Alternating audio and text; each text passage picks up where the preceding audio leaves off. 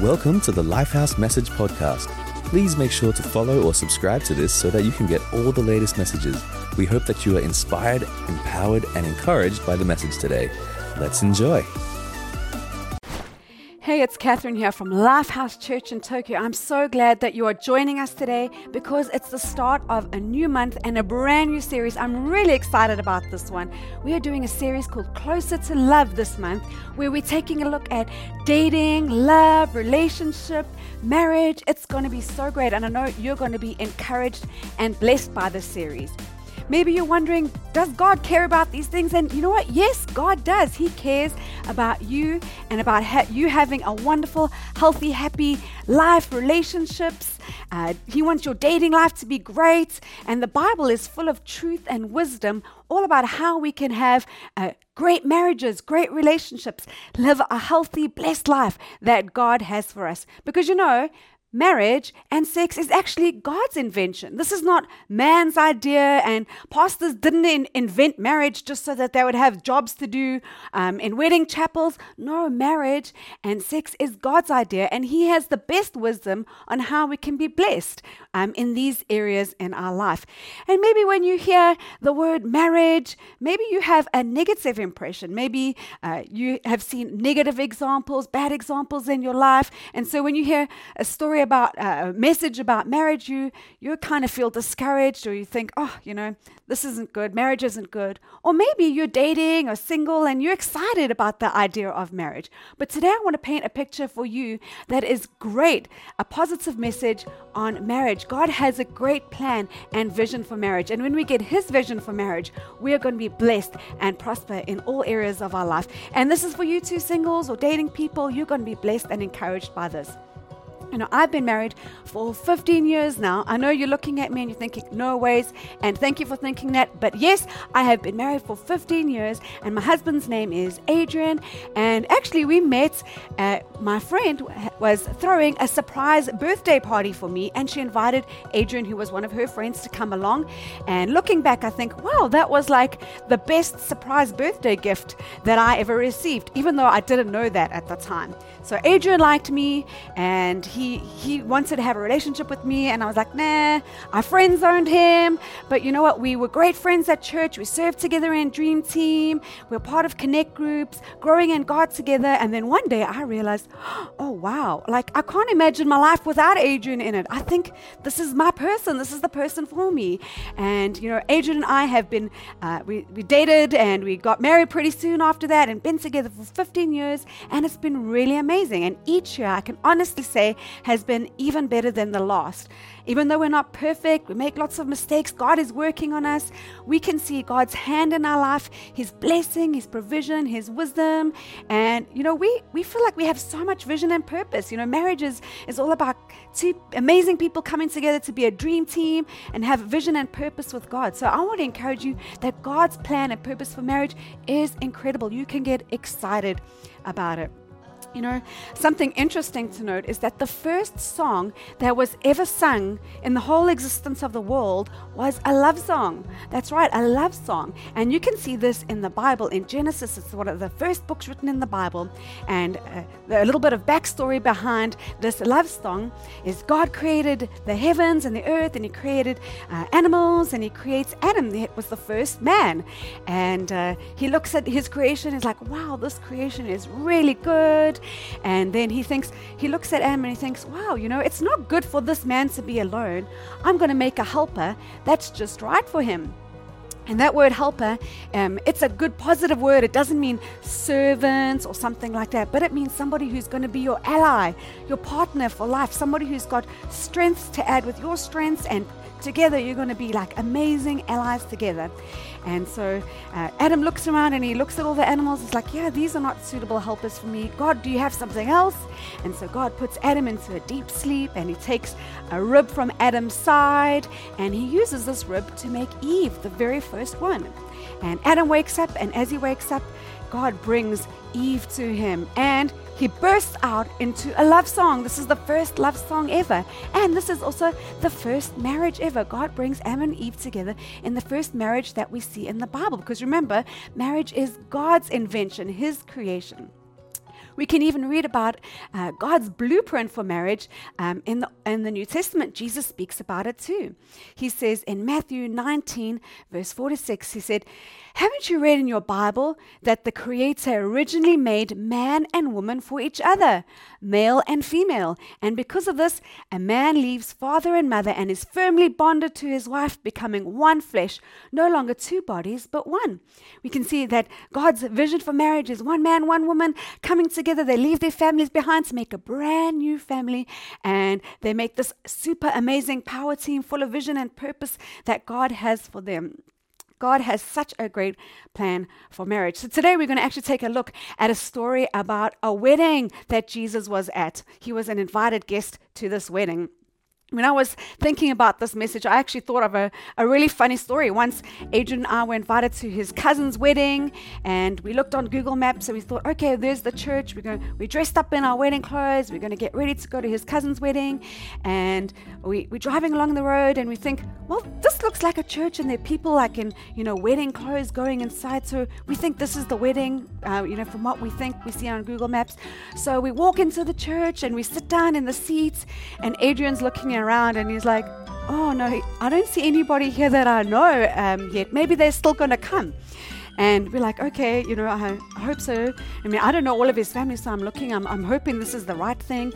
The next, somebody hands out a pamphlet for the wedding, and we look at it, it's like, oh, this is not your cousin's wedding. We are sitting in the wrong wedding. How embarrassing is that? So we sneaked out of the church.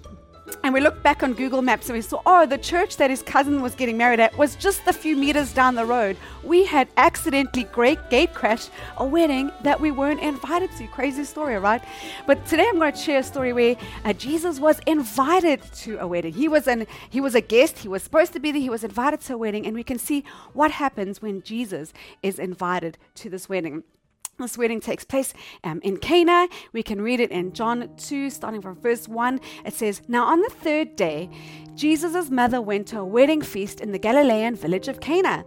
Jesus and his disciples were all invited to the banquet, but with so many guests, they ran out of wine.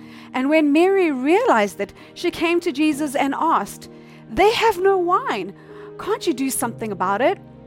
So weddings in these days, a traditional Jewish wedding, it would take place over several days. It would be maybe 3 to 7 days.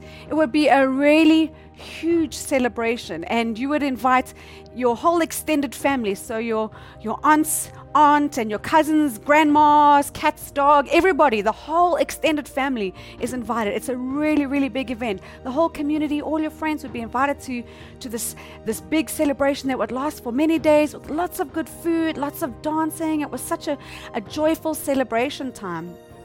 But we can see at this wedding, it's only day 3, and they have run out of wine already. There's still many days to come. They've got all of these guests. What are they going to do? For a host to run out of supplies in the wedding would be a great shame. They were going to show the new family, look, we can provide for this new family. We're good, and you can trust us. And now they've already run out of wine. It's only day 3. It would have brought such great shame to the family. So Mary, Jesus' mother, she knows that Jesus can do something, and she goes up to Jesus and she's like, "Please, Jesus, you got to help. This is a really bad situation. It's a big wedding drama. You got to help. I know that you can do something." So she gathers, because she knows Jesus can do something. She gathers all the servers, the people working behind the scenes, and she says to them, whatever Jesus says to you, you should do it, because he's got a big plan for this. So they took 6 pots of water, 6 stone pots of water that were meant to be used for washing their hands, and each one of them could hold about 20 gallons or more of water. And Jesus instructs them to fill each of the pots with water right up to the very top. Then he said, "Go and fill your pitchers and take them to the master of ceremonies." I wonder what the servants must have thought when they're doing this. This is like the jars that are used for washing hands, so that's kind of strange. And Jesus is saying, fill these jars to the brim with water.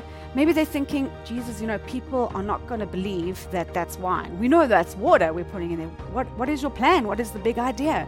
But you know what they do? They fill these jars to the brim, and now they take this to the master of ceremonies.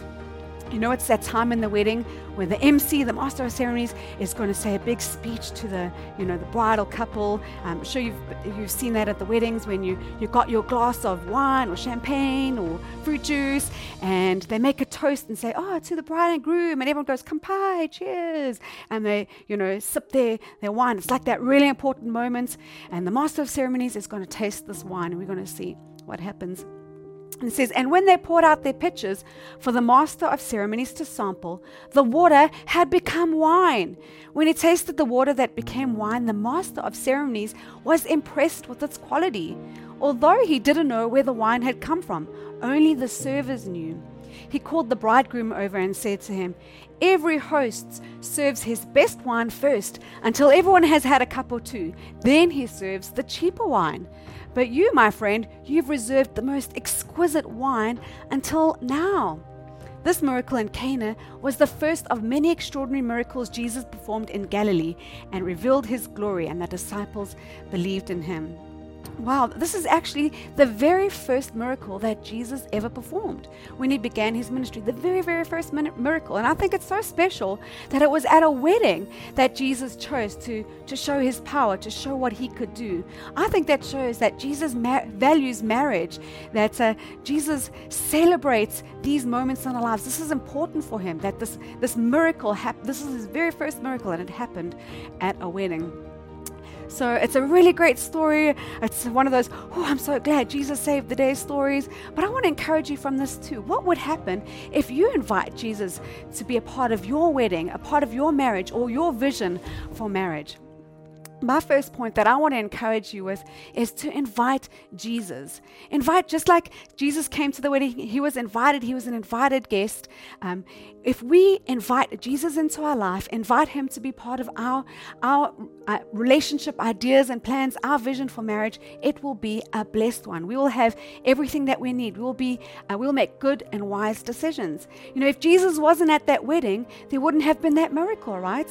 Wherever Jesus' presence and power is, there is blessing in our lives. So why wouldn't we want Jesus to be a part of those important decisions that we're making in our lives? So I think the first step is to invite Jesus to be a part of not just the wedding day, but our marriages, a part of our married life together. When Jesus is there, his presence will bring blessing into your life. And we can expect even the miracles, right? Because marriage life, you can't do it without God's help and power. We need him. So the first step is to invite him to be part of our marriage. Invite him to be part of shaping your views on marriage. And so what does this look like? Maybe you're saying, okay, well, what does this look like practically in my life? And two things that I want to encourage you with how we can practically work this out is ask and follow. This is how we can invite Jesus. First thing is asking. When Mary saw there was a need, they'd run out of wine, she came to Jesus and asked him for help. Did you know that you can come and ask Jesus in your time of need?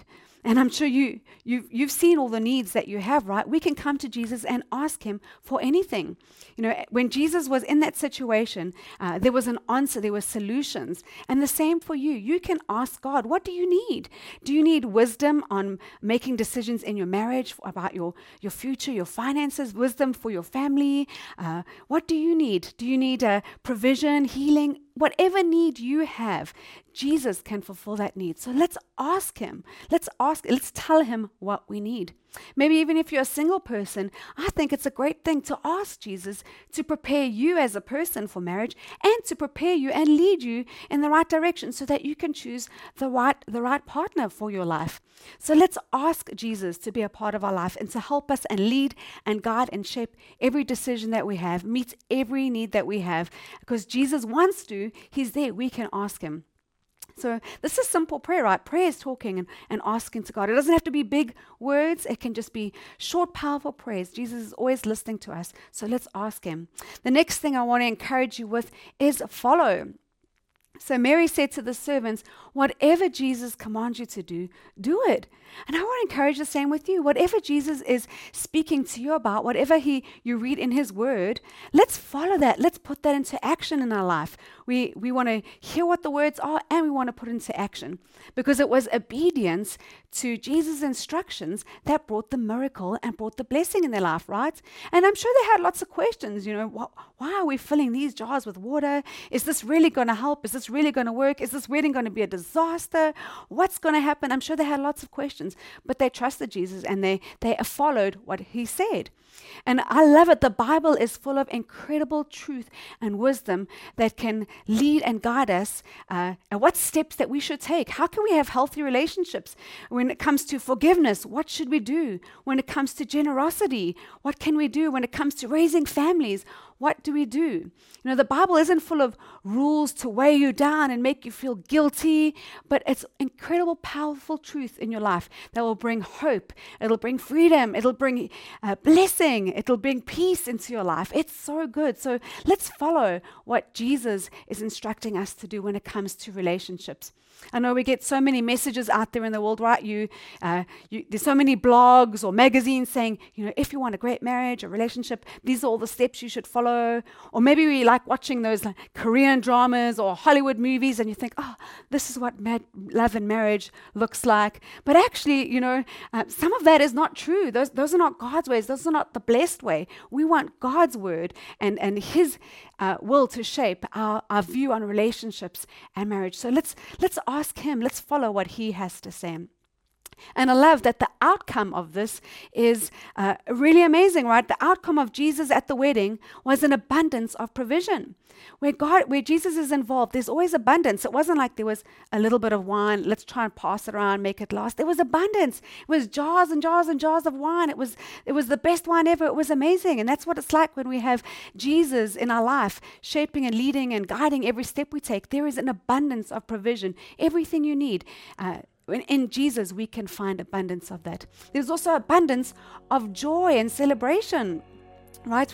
This isn't a story about a party where people are drinking lots of wine and getting drunk and joyful. Actually, this is a story when we read in the Bible about wine. Wine is often referring to joy, and I love it how there wasn't just a little bit, but there was an abundance of joy, abundance of celebration. It was such a good thing when Jesus is a part of our marriage, is a part of our life. There is joy, there's celebration, and it keeps getting better. Right, the master of ceremony said, I thought you're going to serve the best wine first, but you've left the best even until the end. And I think it can be the same for our marriages. It's not like you start off really great and it gets more difficult and worse as you get along. That's not God's plan for marriage. The best is yet to come. There's always more and better ahead with God for you. Sometimes I watch these TV shows, reality TV shows, and someone would say, we used to have a great marriage and lots of romance, but now, we sleep in separate beds and, we got separate lives, and that's okay. That's just what happens in life. We're just doing our own thing. It's like they're just paying bills together, just roommates together. I feel so sad when I see that. I'm like, guys, no, there's something more. There's something better. When God is with us in a relationship, when Jesus is part of our lives, it's always going to get better. Even in the difficult times, there's always something that we can hope for, something better to come with God. And, the world, it's like the wine ran out, but when Jesus came, there was enough. It's like the joy of the world is going to run out. If we try to do it all on our own, that's going to run out. But what Jesus provides us will never run out. That's so encouraging for me. Before I was a Christian, I had really negative experiences with relationships. I was a very insecure person. I don't think I love or valued myself. And if you don't love or value yourself, you're not going to make good choices when it comes to relationships, right? So I made really bad relationships decisions. I didn't choose good partnerships, or I think I was really not a good person either, and it was just a really negative situation. So I had a negative view on relationships and marriage. But when I became a Christian, And I remember God's love came and filled my heart. And first and foremost, I realized that God loved me and valued me. And that was more important than any other relationship. That satisfied me. That brought healing, brought hope to my life. I realized that God saw me as really valuable. And as a secure person, I was like, okay, I want to follow God's way for relationships. I've tried my own ways. That didn't work so well. That didn't go too well for me. But I've seen all these great, amazing Christian marriages around me. And I want that, and I want that in my life. So God, I want to follow your way. And it's been amazing as I've put God first in my life, as I've followed his ways. I have enjoyed now, like I said, a marriage of 15 years, and it just keeps getting better with God at the center, with Jesus invited to every part of my life, shaping my marriage. So that's what we have to look forward to with Jesus invited into our lives. We can have a blessed and hopeful future, even in difficult times. So I want to encourage you today. Maybe you're single. Why don't you invite Jesus to be a part of shaping and leading and guiding you as you make decisions about your relationship?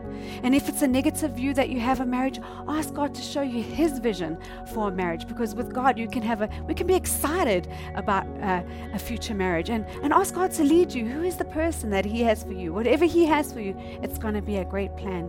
And if you're married, I want to encourage you. Let's ask and follow. Let's trust God for an increase of joy and provision in our life. Remember, with God, it's meant to get better. There's even better things ahead for us with God in each season. So let's trust him for an overflow and increase of that joy and celebration in our life.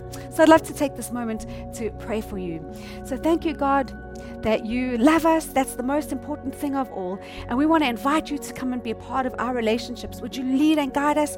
Give us wisdom for the future. For those who are single, would you lead and guide them to find the right person for them? But first and foremost, to experience your love. And for those who are married, we want to pray for an increase of your joy and your celebration, your provision in their life. In Jesus' name, amen. That's awesome. Well, there's another group of people I'd love to pray for. And I want to share with you, first and foremost, the ultimate picture of what love is. And Jesus shows us what this is. In 1 John 4:9, it says, God showed us how much he loved us by sending his one and only Son into the world, that we might have eternal life through him. This is real love. Not that we loved God, but that he loved us and sent his Son as a sacrifice to take away our sin. How did you know? Before you even knew God, before you even thought about God, he knew you, he loved you, and he loved you so much that he sent his Son, Jesus, for you.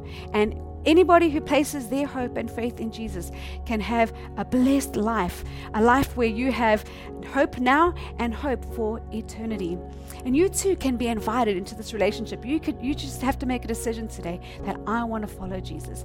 Like I shared in my story, that moment where I realized how much God loved me and how much I received from him, I was able to have healthy relationships after that. It starts with me first receiving from God, me first having a healthy, good relationship with God. And Jesus is inviting you to the same thing. So that's you today. I'd love to have a moment to pray for you. So you can just say, Jesus, that's me. I want to follow you today. So Jesus, thank you for anybody who's responded today. They want to follow you.